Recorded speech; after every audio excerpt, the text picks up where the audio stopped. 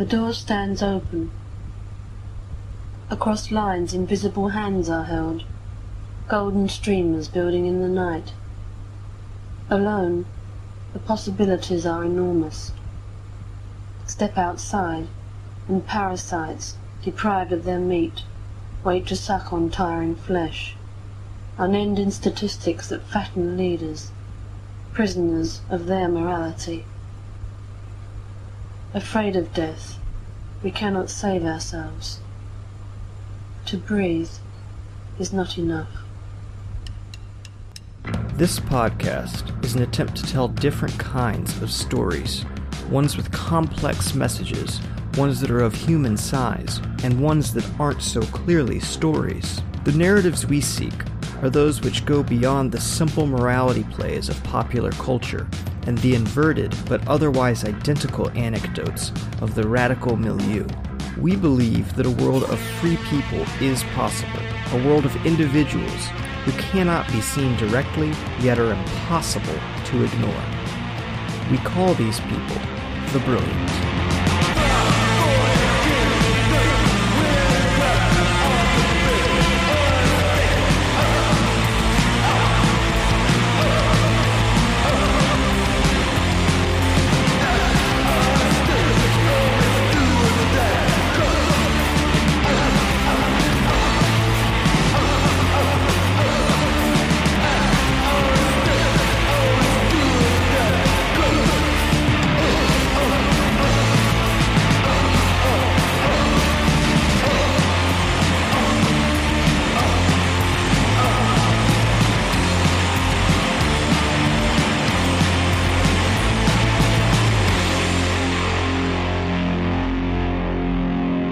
Welcome to the Brilliant Podcast.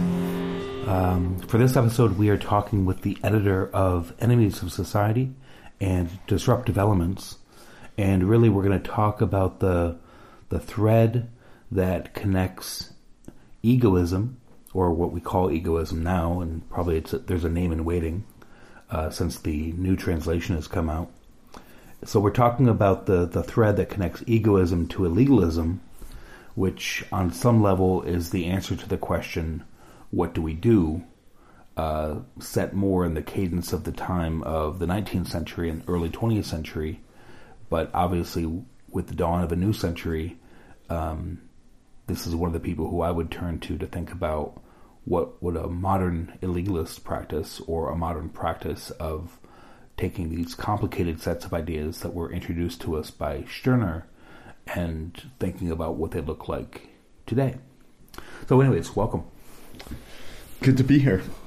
So I guess we are going to start out with the timeline, just to talk a little bit about what your understanding of what the German context looked like when Stirner passed, and do you at least on some level understand when the book, The Unique, began to travel into other languages? Yeah, I think Stirner languished into obscurity pretty quickly. Mm-hmm. You know, after his book was published, it created a big splash for 4 or 5 years, and then he was largely forgotten about. He was eventually translated into Italian, Spanish, and French. The first appearance of The Unique in France was in 1900. So it was that late? It was that late. Yeah.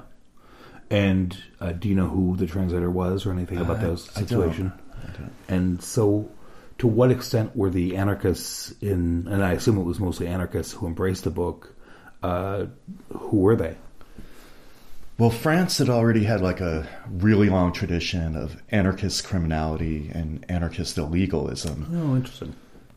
And a lot of the earlier French illegalists were motivated by more traditional anarchist values and goals, mutual aid, stealing from the rich, giving to the poor, but primarily they were trying to fund their own projects, but they were justifying it through anarchist ethics. So there was still a sense of morality connected to their activities. And this would include people like Clement Duval and Marius Jacob, both of whom were active in the mid-1880s. Okay.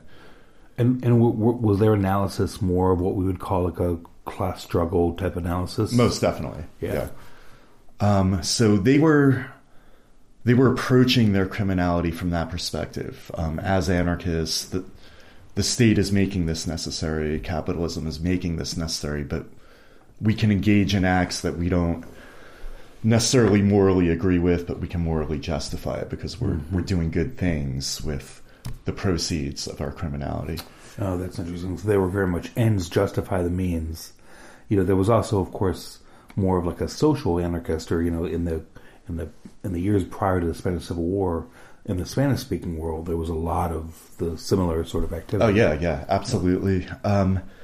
What people like Clement Duval were doing largely they were funding anarchist schools, independent anarchist educational projects, the anarchist press. And this was mostly bank robbery? Bank robbery and home invasions. Burglary. Yeah. Oh. And it was explicitly like rich person steal shit from the rich people, and most explicitly. I mean, a whole code of ethics and theft morality was developed around it. Really? So where was that? Was that expanded in text, or where was that? Most of it occurred in Paris and in that zone. But so was it this talked about in their newspapers? It was discussed, in the newspapers and. In which publications? Well, La Anarchy is obviously, one that existed for a 20-year period. Yeah, that came later though. Libertad started that. He's of the next generation that were influenced by Stirner. So, like Clement Duval and Marius Jacob were both apprehended by the late 1800s. So, Marius Jacob went down in 1879. Did his prison terms. Clement Duval was shipped to French Guiana in 1887. So that was the end of that generation. They were effectively shut down. Most of the anarchists that wound up being influenced by Stirner were actually born around that period of time. Oh, interesting. So they were born... So there was a gap where not much was happening. There was a gap. Mm-hmm. The next wave of French illegalists, most of them were born in the late 1880s. And as I mentioned earlier, Stirner's work appeared in French in 1900. So when it appeared, though, it didn't waste any time having a huge influence. I mean, it was immediately embraced by that generation of anarchists. And that's when Libertad's publication, Anarchy, was in full swing. Yeah, talk a little bit about Libertad, because he's a really interesting figure, not necessarily in legalism himself, but a publisher of that kind of material. Yeah, he was a cripple. He was born with polio, contracted it at a young age, and he was also an orphan. So he grew up in an orphanage. Somewhere along the line, early in life, as a teenager, living in poverty, living on the streets, he got exposed to anarchist ideas. And he started this anarchist weekly, Anarchy, which became probably the most influential paper of that era amongst anarchists. And it was really inflammatory. He was one of the first anarchists in France to read Stirner and embrace his ideas and begin to develop it within his own cultural context and time period. And what are the essays that, when you think of him, that are like the ones? Oh, there's many to list. The Patriotic Herd, The Lesser of Two Evils. Libertad had a lot of contempt for the herd and for herd mentality. Oh, so this reading of Stirner, a French reading of Stirner, is really where perhaps the elitism charges. The first translations of Nietzsche started to appear in France around the same time. I think 2 years prior to Stirner, Thus Spoke Zarathustra appeared in France for the first time. Oh, that's interesting. So it was definitely a melting pot of those two thinkers. Anarchists were being exposed to them both right around the same period of time. There was a merging of their perspectives. I think the complete amorality of Stirner was more enthusiastically embraced than Nietzsche's revaluation of all values. Mm-hmm. So, and it was going back to Libertad, his analysis or like when he was referring to the herd, was he just referring to the fact that people weren't choosing to throw off the chains going along with their own destruction, choosing compliance and acquiescence over self-empowerment. And so he began to promote these ideas, and he was evidently an incredibly charismatic figure. And, he was a very skilled writer. His writings definitely pack a punch and retain a fiery force to this day. But I think like certain other anarchists like Emma Goldman or Johann Most, he was highly regarded also as a public speaker and an orator. And as an orator, he evidently had a really captivating, energizing effect on those in attendance. And so he began to attract a circle of younger anarchists around him. People like Victor Serge and other future members of the Bonneau gang.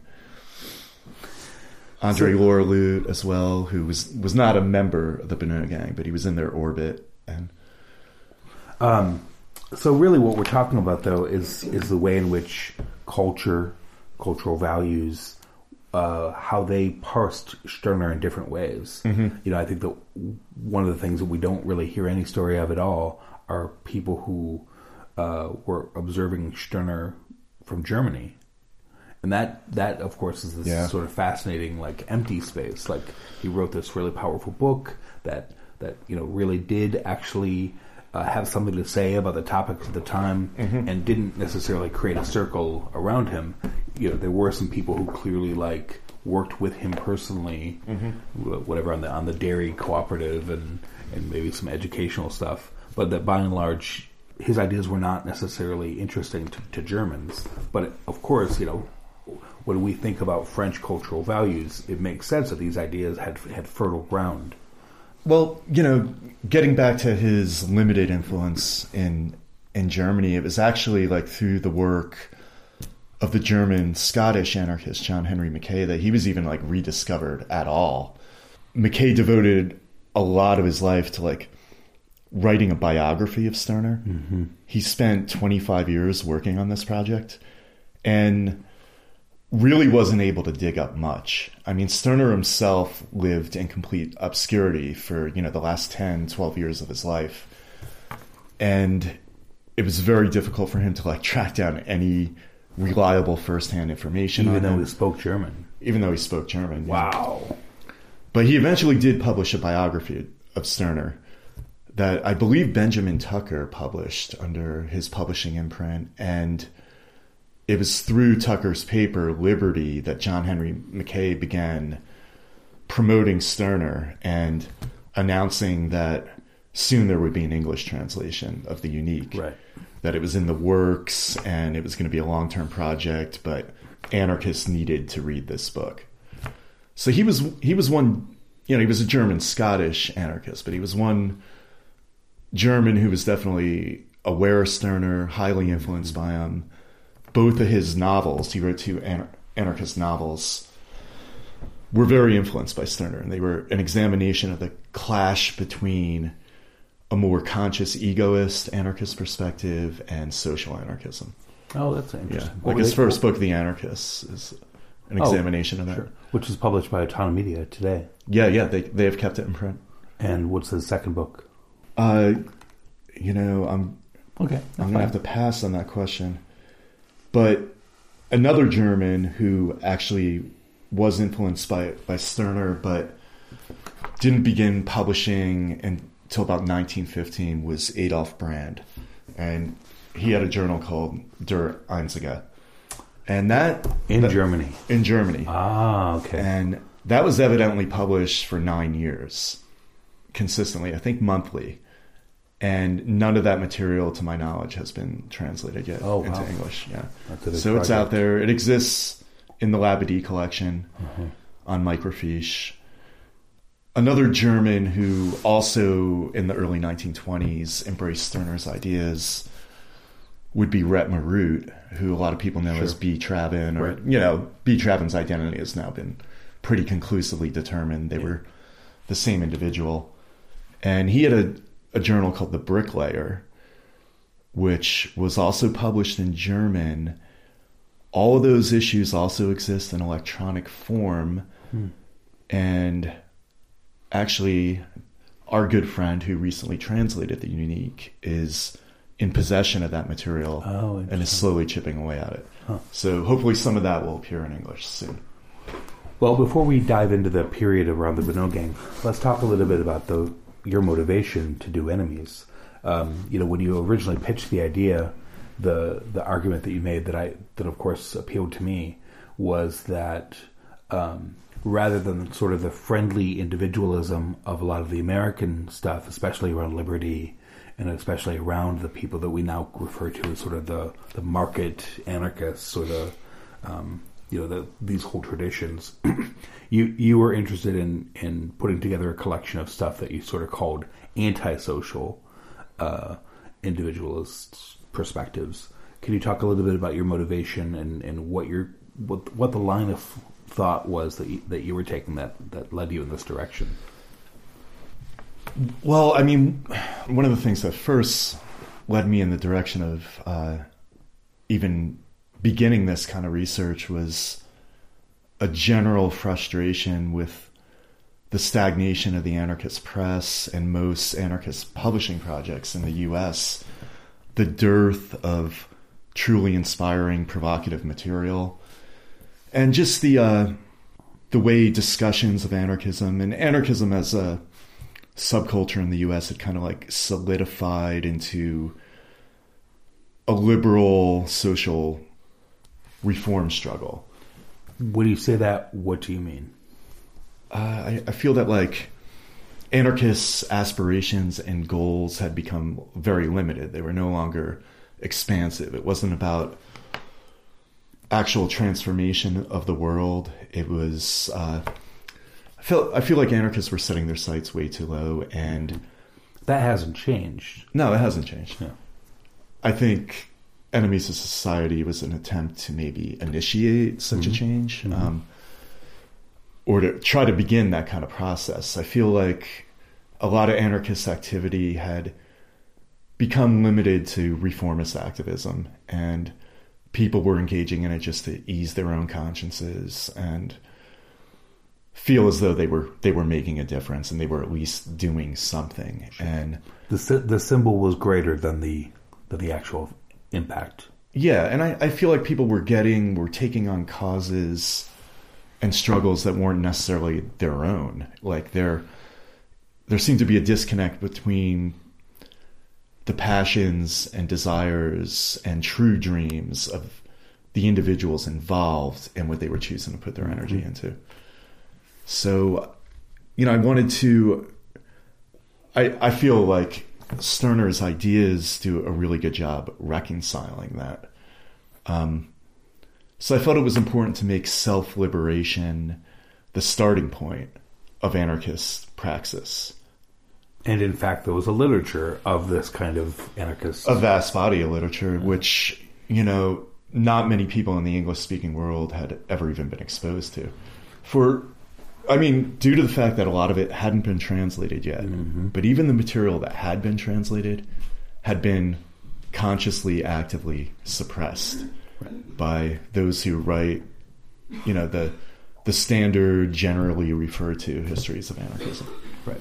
Well, that's by and large, sure, yes, on purpose, because, the primary anarchist publisher prior to 5 years ago was AK Press. They've always been an explicitly read anarchist project. And so, at the very least, the kind of publishers that were not publishing read anarchist material, was pretty limited to a couple titles by Autonomy Media, a couple titles by Left Bank in the English language world, and a couple titles from academic presses. But that was sort of it. In other words, there wasn't any sort of infrastructure that wasn't a red anarchist infrastructure. Yeah. To even think about these questions. Yeah, I'd say the only consistently published journal in the U.S.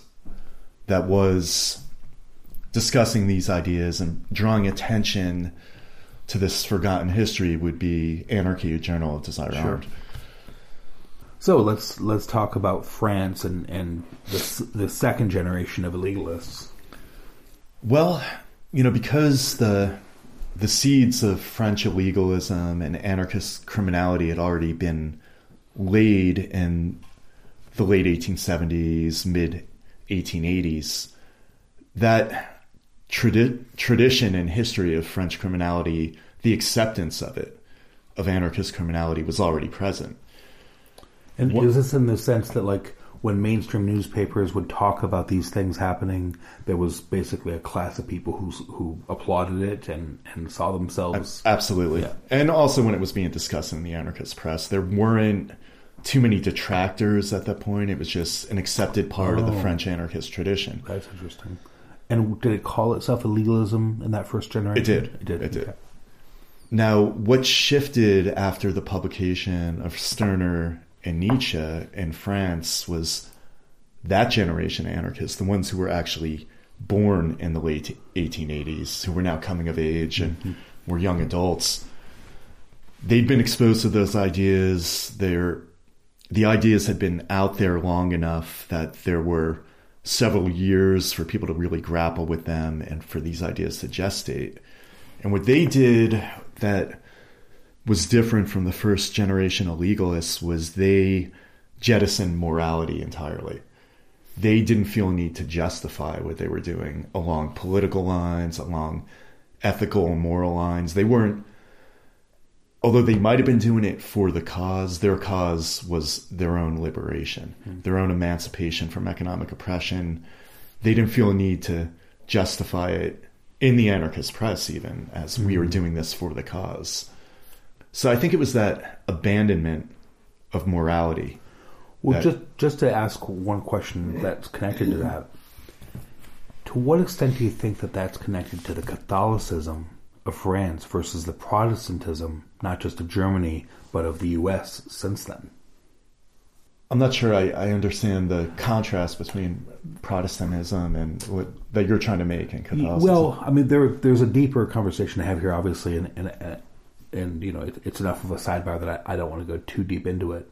But I think that there's some plausible argumentation that says that the way in which exegesis happens in the Catholic imagination is really different than it is in the Protestant imagination, and as a result, it leads people to a different degree or a different type of self-determination when they declare autonomy for themselves. Okay, now that I follow you, I think that's a really interesting question, and so I'll start with Protestantism first, and why there is a marked difference between the American individualists and the European individualists who we're operating in largely Catholic-dominated countries. This is really interesting, and I hadn't thought about this before, but one reason I think the American individualists place so much emphasis on discussions of economic reform, free currency, banks, anarchist credit unions. I think there is a connection there with Protestantism and the rise of like early American capitalism, the Protestant work ethic, self-determination, through hard work. Yeah. We're talking Calvinism, right? Yeah. So that is definitely present. I mean, that was the backdrop for the development of American individualist anarchism. I think that is reflected in their approach. And as much as I respect and admire some of the early American individualist anarchists and egoists like James L. Walker, John Beverly Robinson, I do think they were overly preoccupied with those kind of discussions and those issues, and it has a lot to do with their cultural upbringing, social and religious indoctrination, which they were trying to shed, but which was always there. Basically impossible to do in one generation. Yeah, exactly. Now in France, with Catholicism, the stronger emphasis obviously is on sin and redemption. And I think like during the period of propaganda by deed, the period of the attentats, that's really borne out in how people like Ravachol were regarded as saints. Yeah, and, right. Even his teeth after his execution were passed around as if they had talismanic power.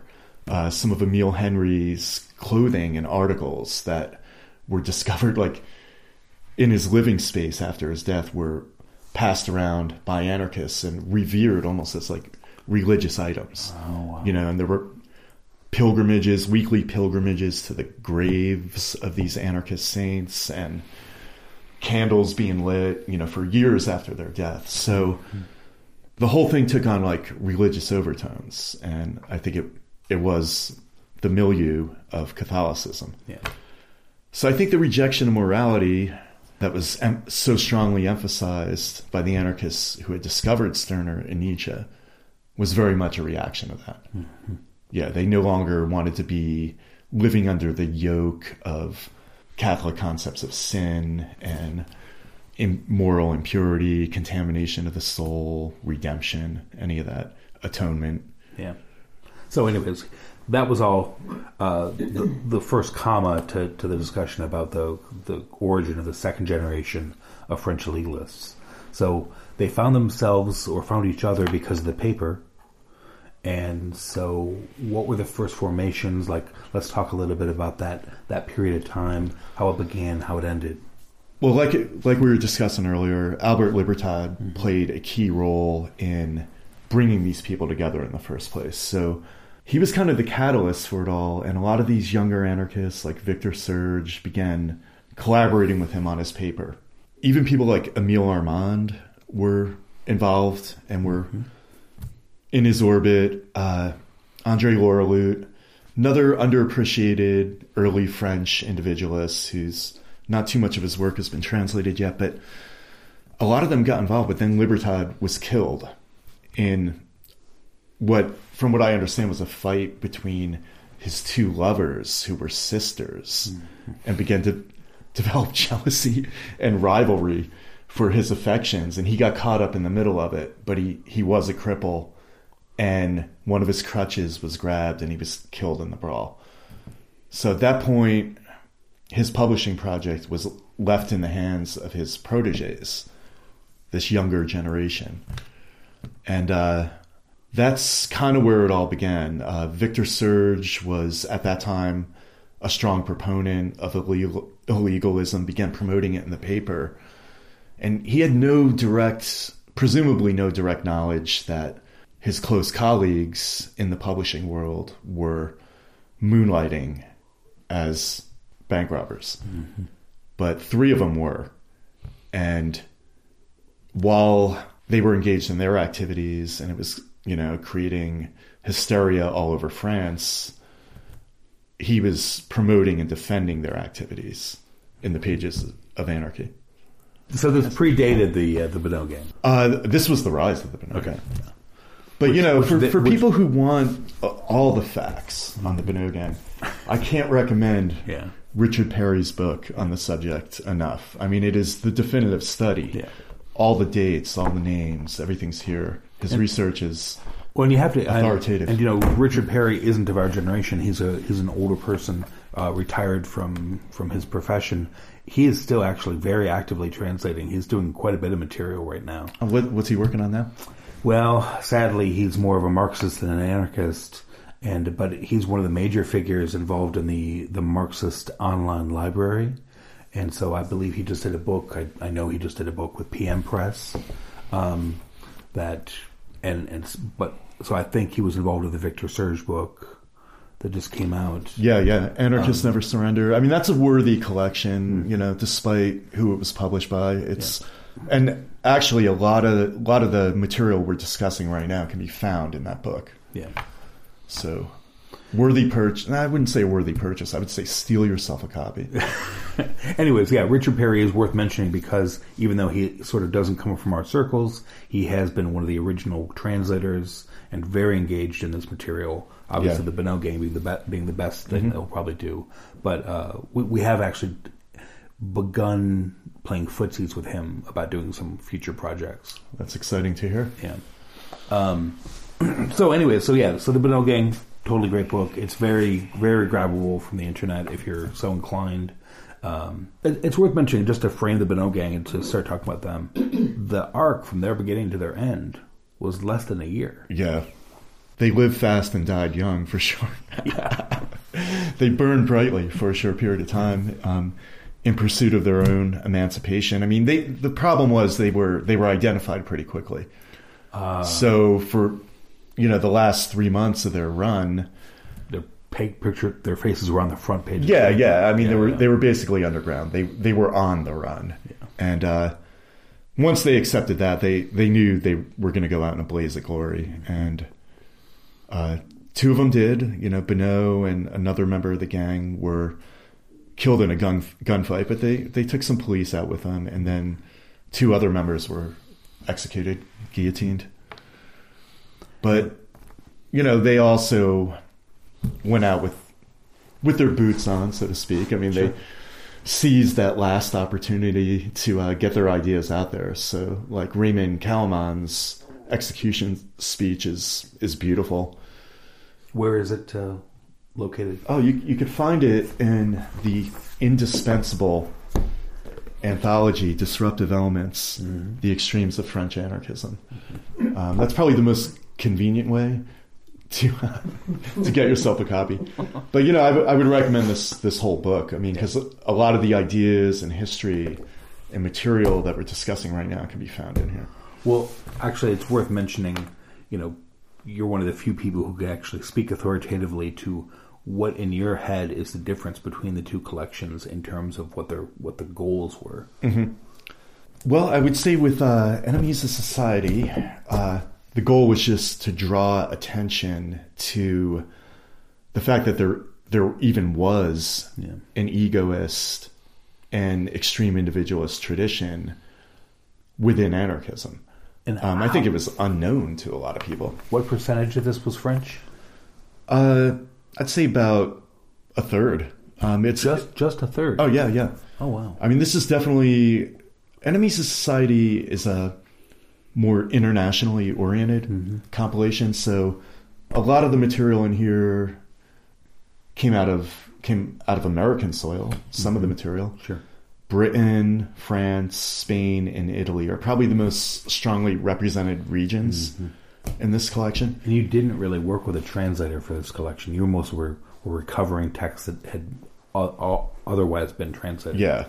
And that in itself was a huge project, just even finding material that had been translated into English. But in the course of that research, I realized that there was a lot more out there that hadn't been translated. Right.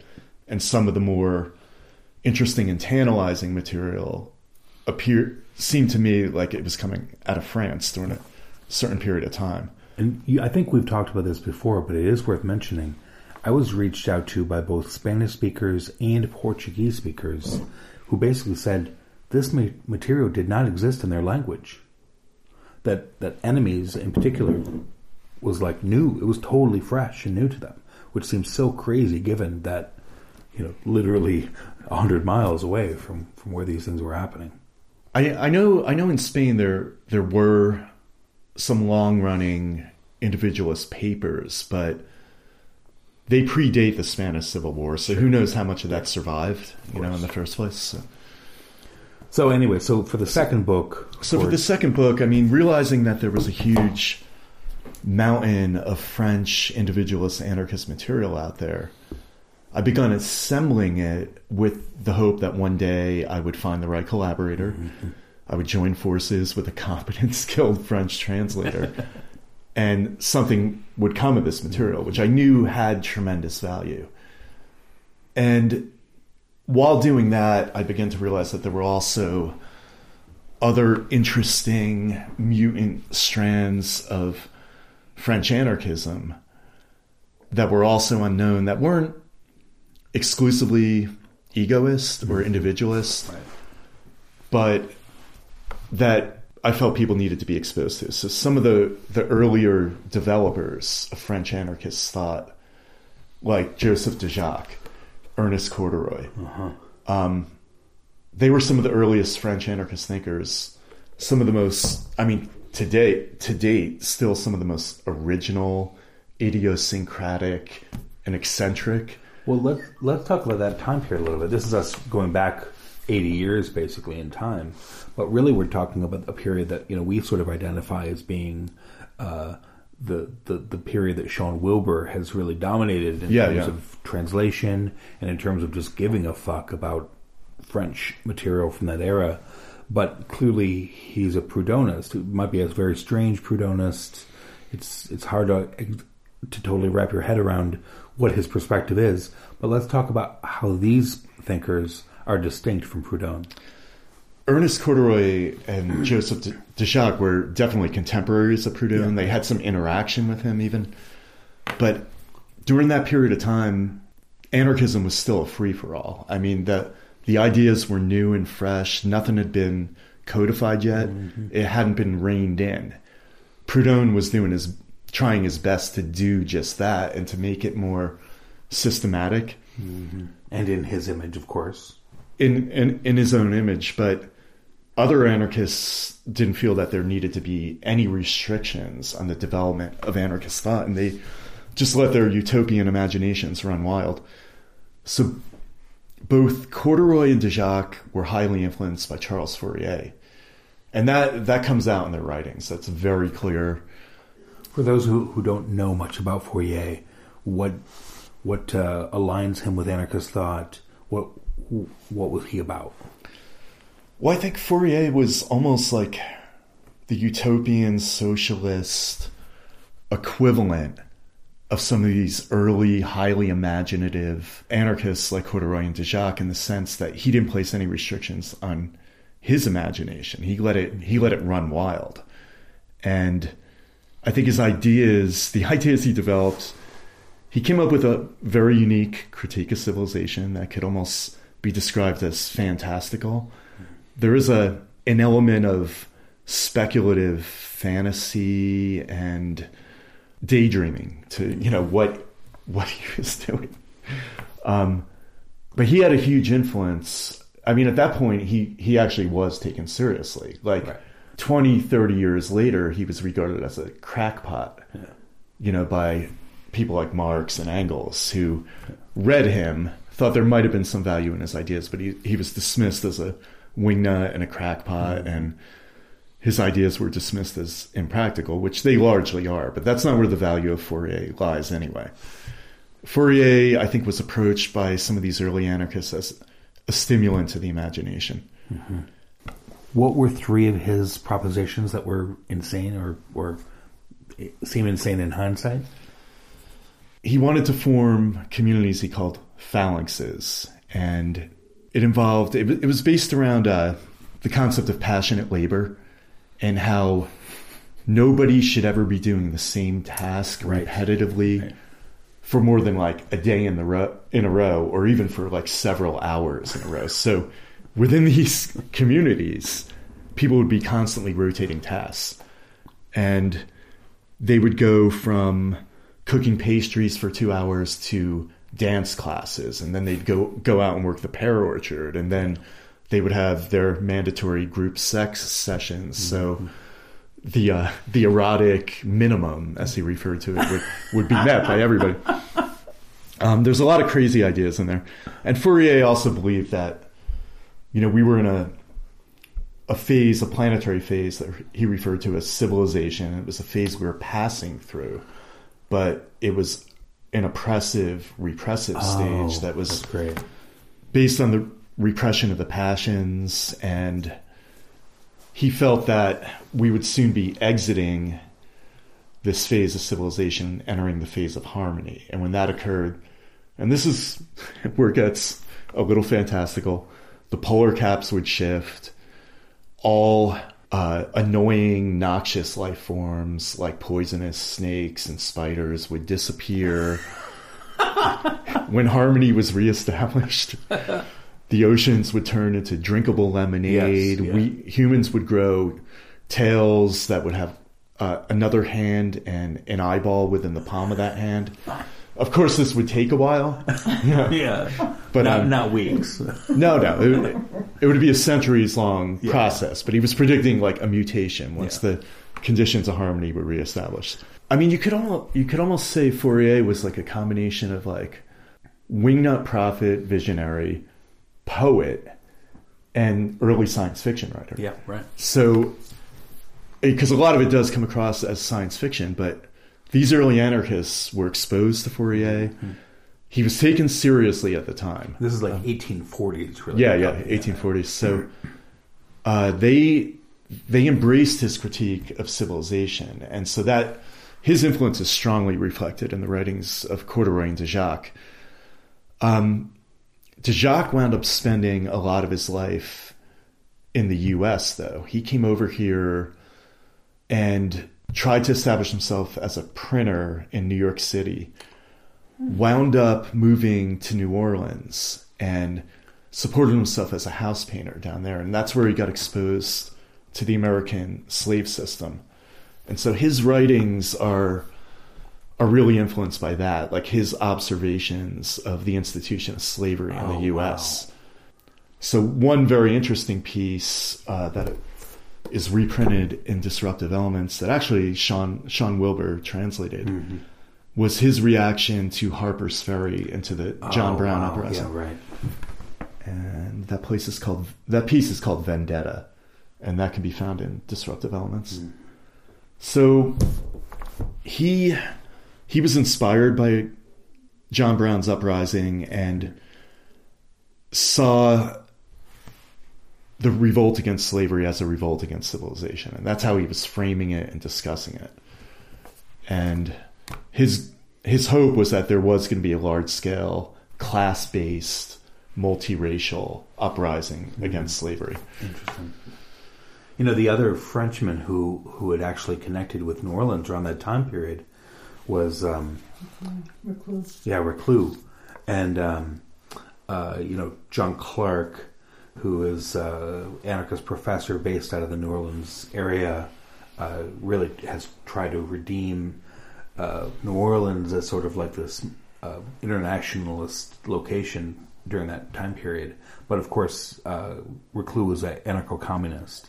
And so do you know if there was any intersection between these? I don't think so, because, de Jacques, although he spent the last 6 years of his life in the U.S., he died kind of young. Okay.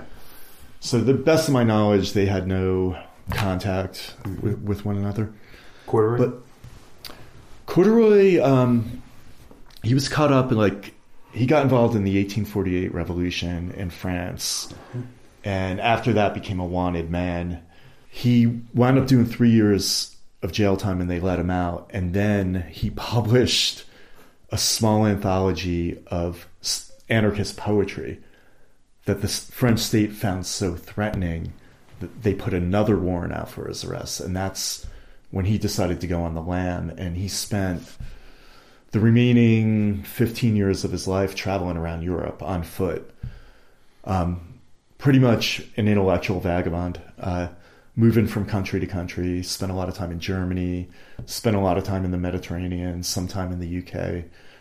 And it was during his travels that he did most of his writing. So his first book was called Hurrah, the Revolution is Coming from the East. Wow. And he had developed a theory that the European working class had been beaten down for so long and were so slavish and obedient in their mentality that there was no hope of expecting that they were going to be the spearhead of the revolution, that they were going to be the ones to initiate things. He felt it was going to come from the Russians. It was going to be the Russian peasantry who were less proletarianized, less domesticated, yeah, less tamed, and who still possessed this primitive barbaric fury. And that it was going to start there and spread into Europe. And they were going to be the emancipators and the vanguard of this revolt against civilization. Again, a lot of that book exhibits the influence of Fourier, although Fourier promoted more like a gradual, peaceful transformation through the adoption of his harmonic principles. I mean, Corduroy wanted to see civilization ransacked in a really apocalyptic fashion. I mean, his writing style, in some ways, it bears comparisons to the Book of Revelations. It's that kind of fire and brimstone imagery. He's a really beautiful writer. And what's the best thing he's done that's been translated? Well, nothing's been fully translated yet. So he was another anarchist who was completely forgotten about after his death. His mother burned most of his writings after his death, stuff that hadn't been published. But The two things he's most known for that were published in his lifetime were the book I just mentioned and then his 3-volume Days of Exile. About his life. About his life, but also, his anarchist musings, his, through his travels, like reflections on anarchism and what he would like to see in the world, what he was encountering, and how it could be different. So after his death, a lot of his writings got burned, and the few books that had been published just began to be swallowed by the void until Max Nettlau began researching, what's like his 10-volume history of anarchism. He rediscovered corduroy, and we have him to thank for like the fact that we have any knowledge of him at all at this point. Mm-hmm. And he was so impressed by his writing style and his literary genius. Nettlau himself compared corduroy as a writer to Nietzsche. He was like, as a literary stylist, he is every bit as good as Nietzsche.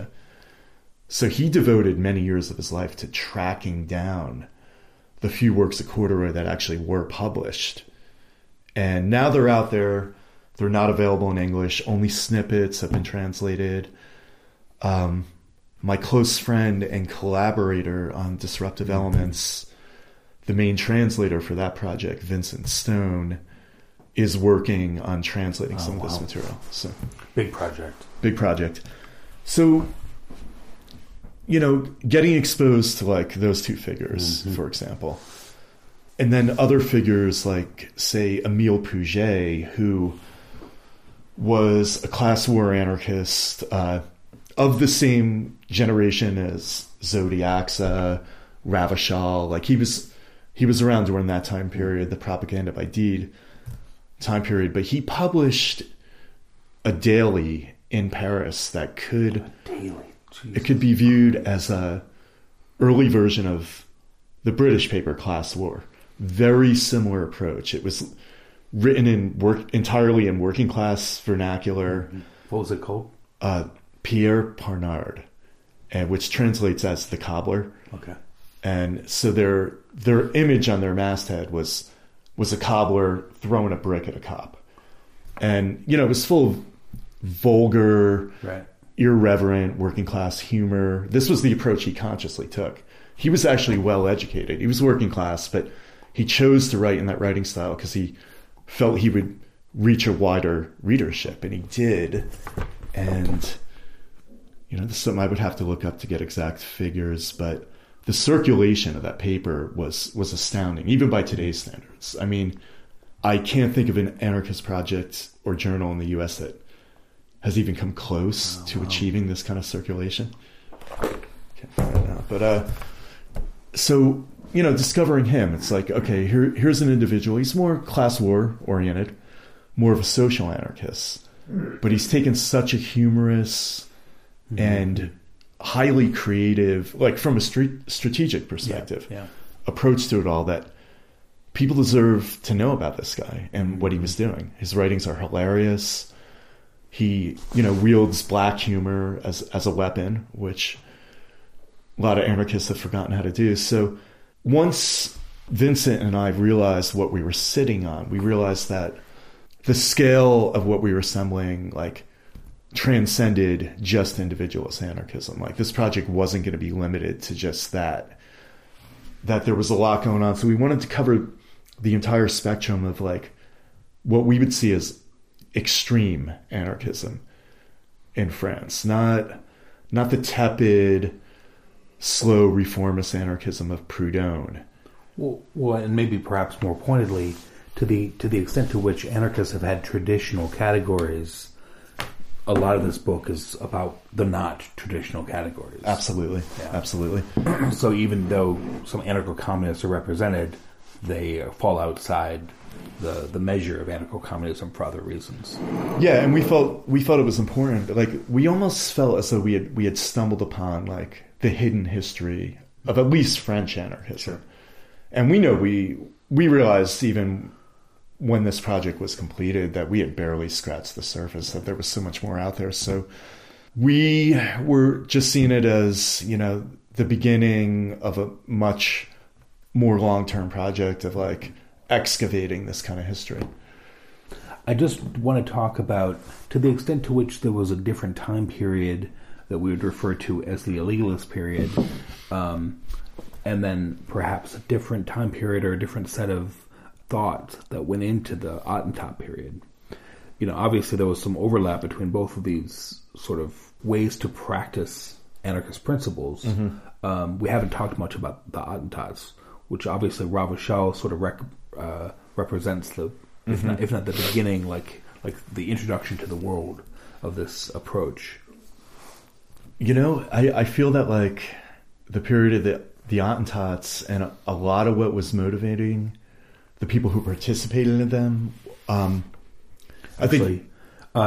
Just for those who have not heard this word before or used in this context, Attentat refers to essentially violence against class oppressors. By and large, Attentats, the bigger the target, the better. So the assassination of McKinley is considered an attentat, but also, and this is in the case of Ravachol, he primarily attacked cafes that were considered like bourgeois or upper class, and so onward.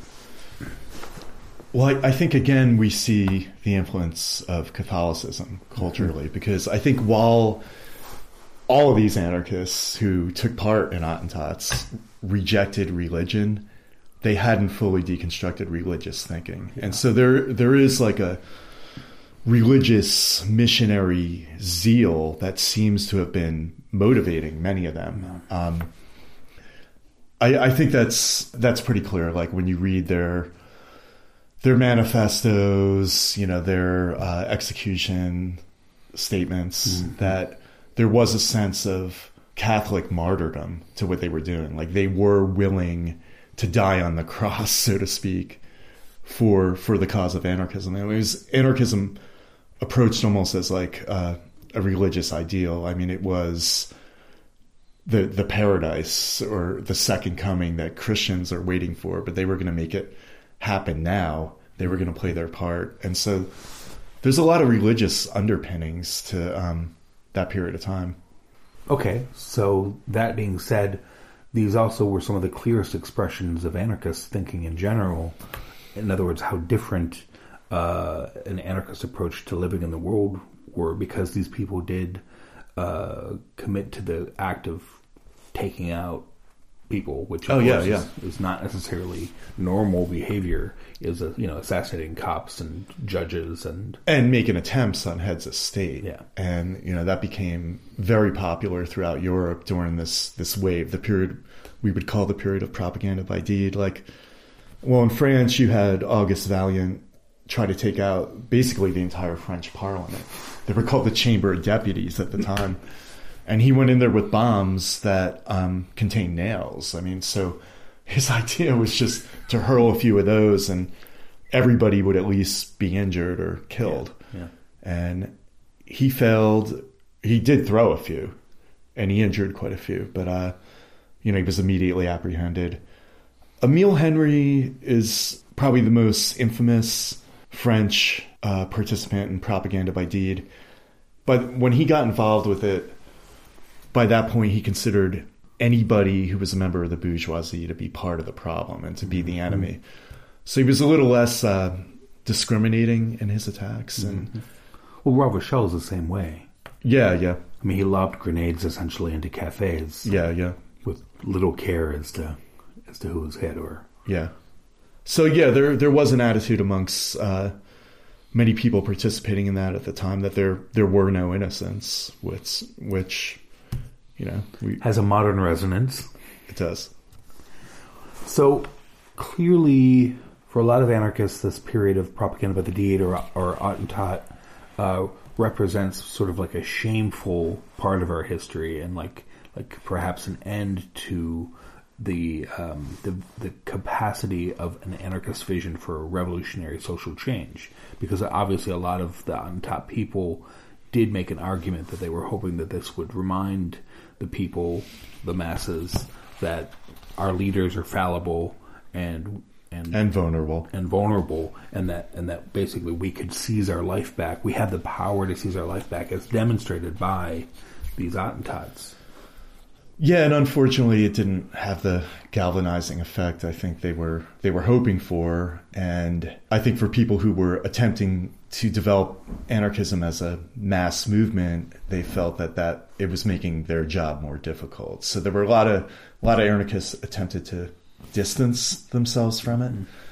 But the period of propaganda by deed, the practitioners of propaganda by deed definitely had support as well, though. They weren't completely marginalized and isolated from the anarchist milieu. I mean, the support was there in greater numbers than we would probably see now in America in the 21st century for similar acts were they to occur. I mean, this is the thing that I do feel is different between that period and this period.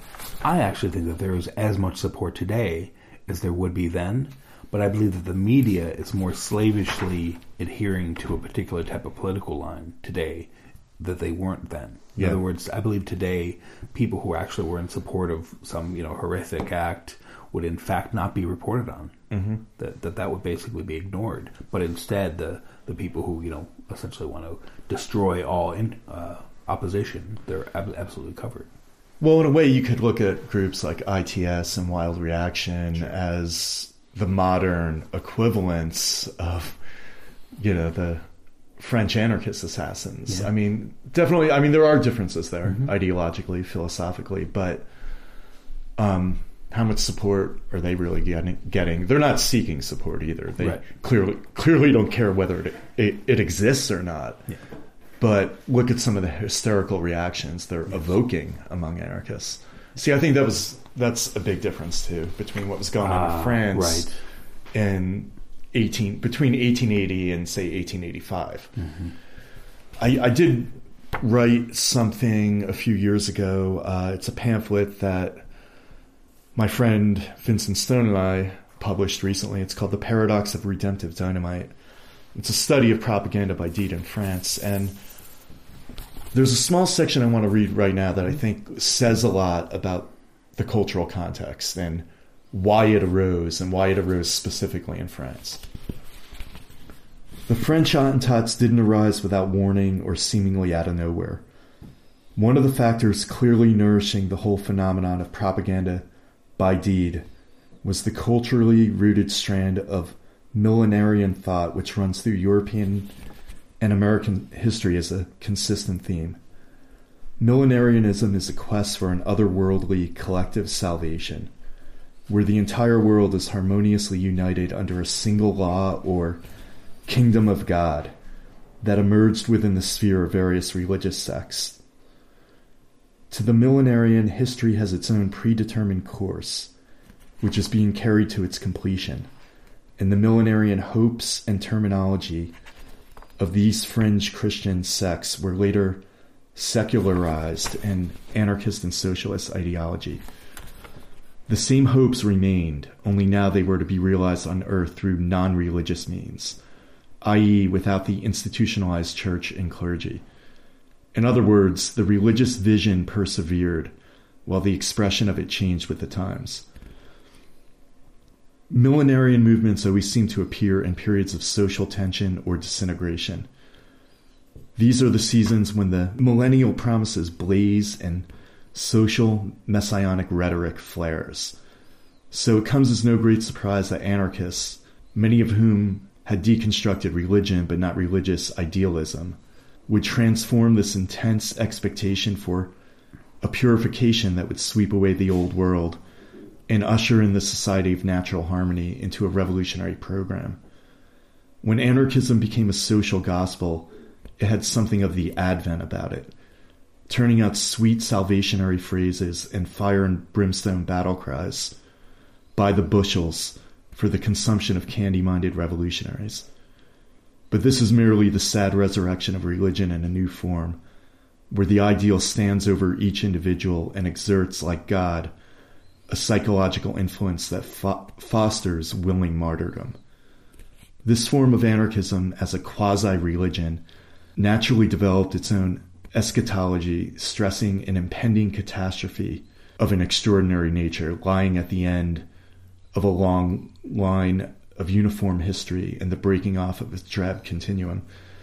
So I feel like This is why figures like Ravachol took on an almost saintly status. And even in the woodcuts of Ravachol from that period of time, they're consciously modeled on Christian and Catholic iconography. Yeah. So one of the more interesting aspects of this, though, I'd like to keep reading here, if you don't mind.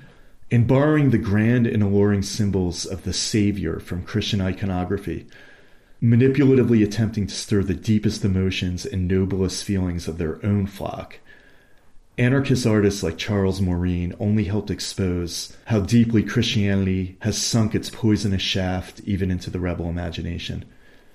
In addition to the pictures of Ravachol that many anarchists carried in their pockets, police also reported an underground trade in Emile Henry's artifacts, as if the objects contained talismanic power. The veneration of anarchist martyrs as saints led to some decidedly bizarre and esoteric spiritualist offshoots, such as the cult of universalism, which arose on the fringes of popular anarchism in the coastal city of Toulon. Founded by Marie Saint Remy, universalism was obsessed with reincarnation and with astral communication with deceased anarchist figures like Ravachol and Auguste Valiant. This is obviously an extreme example of the tendency to transfer religious devotion to the political sphere, but it highlights the religious impulse running through so many movements focused on sweeping social transformation. So I think that is something that was very much fueling the period of the Attentats. Yeah. And it'd be good for anarchists to be honest about that.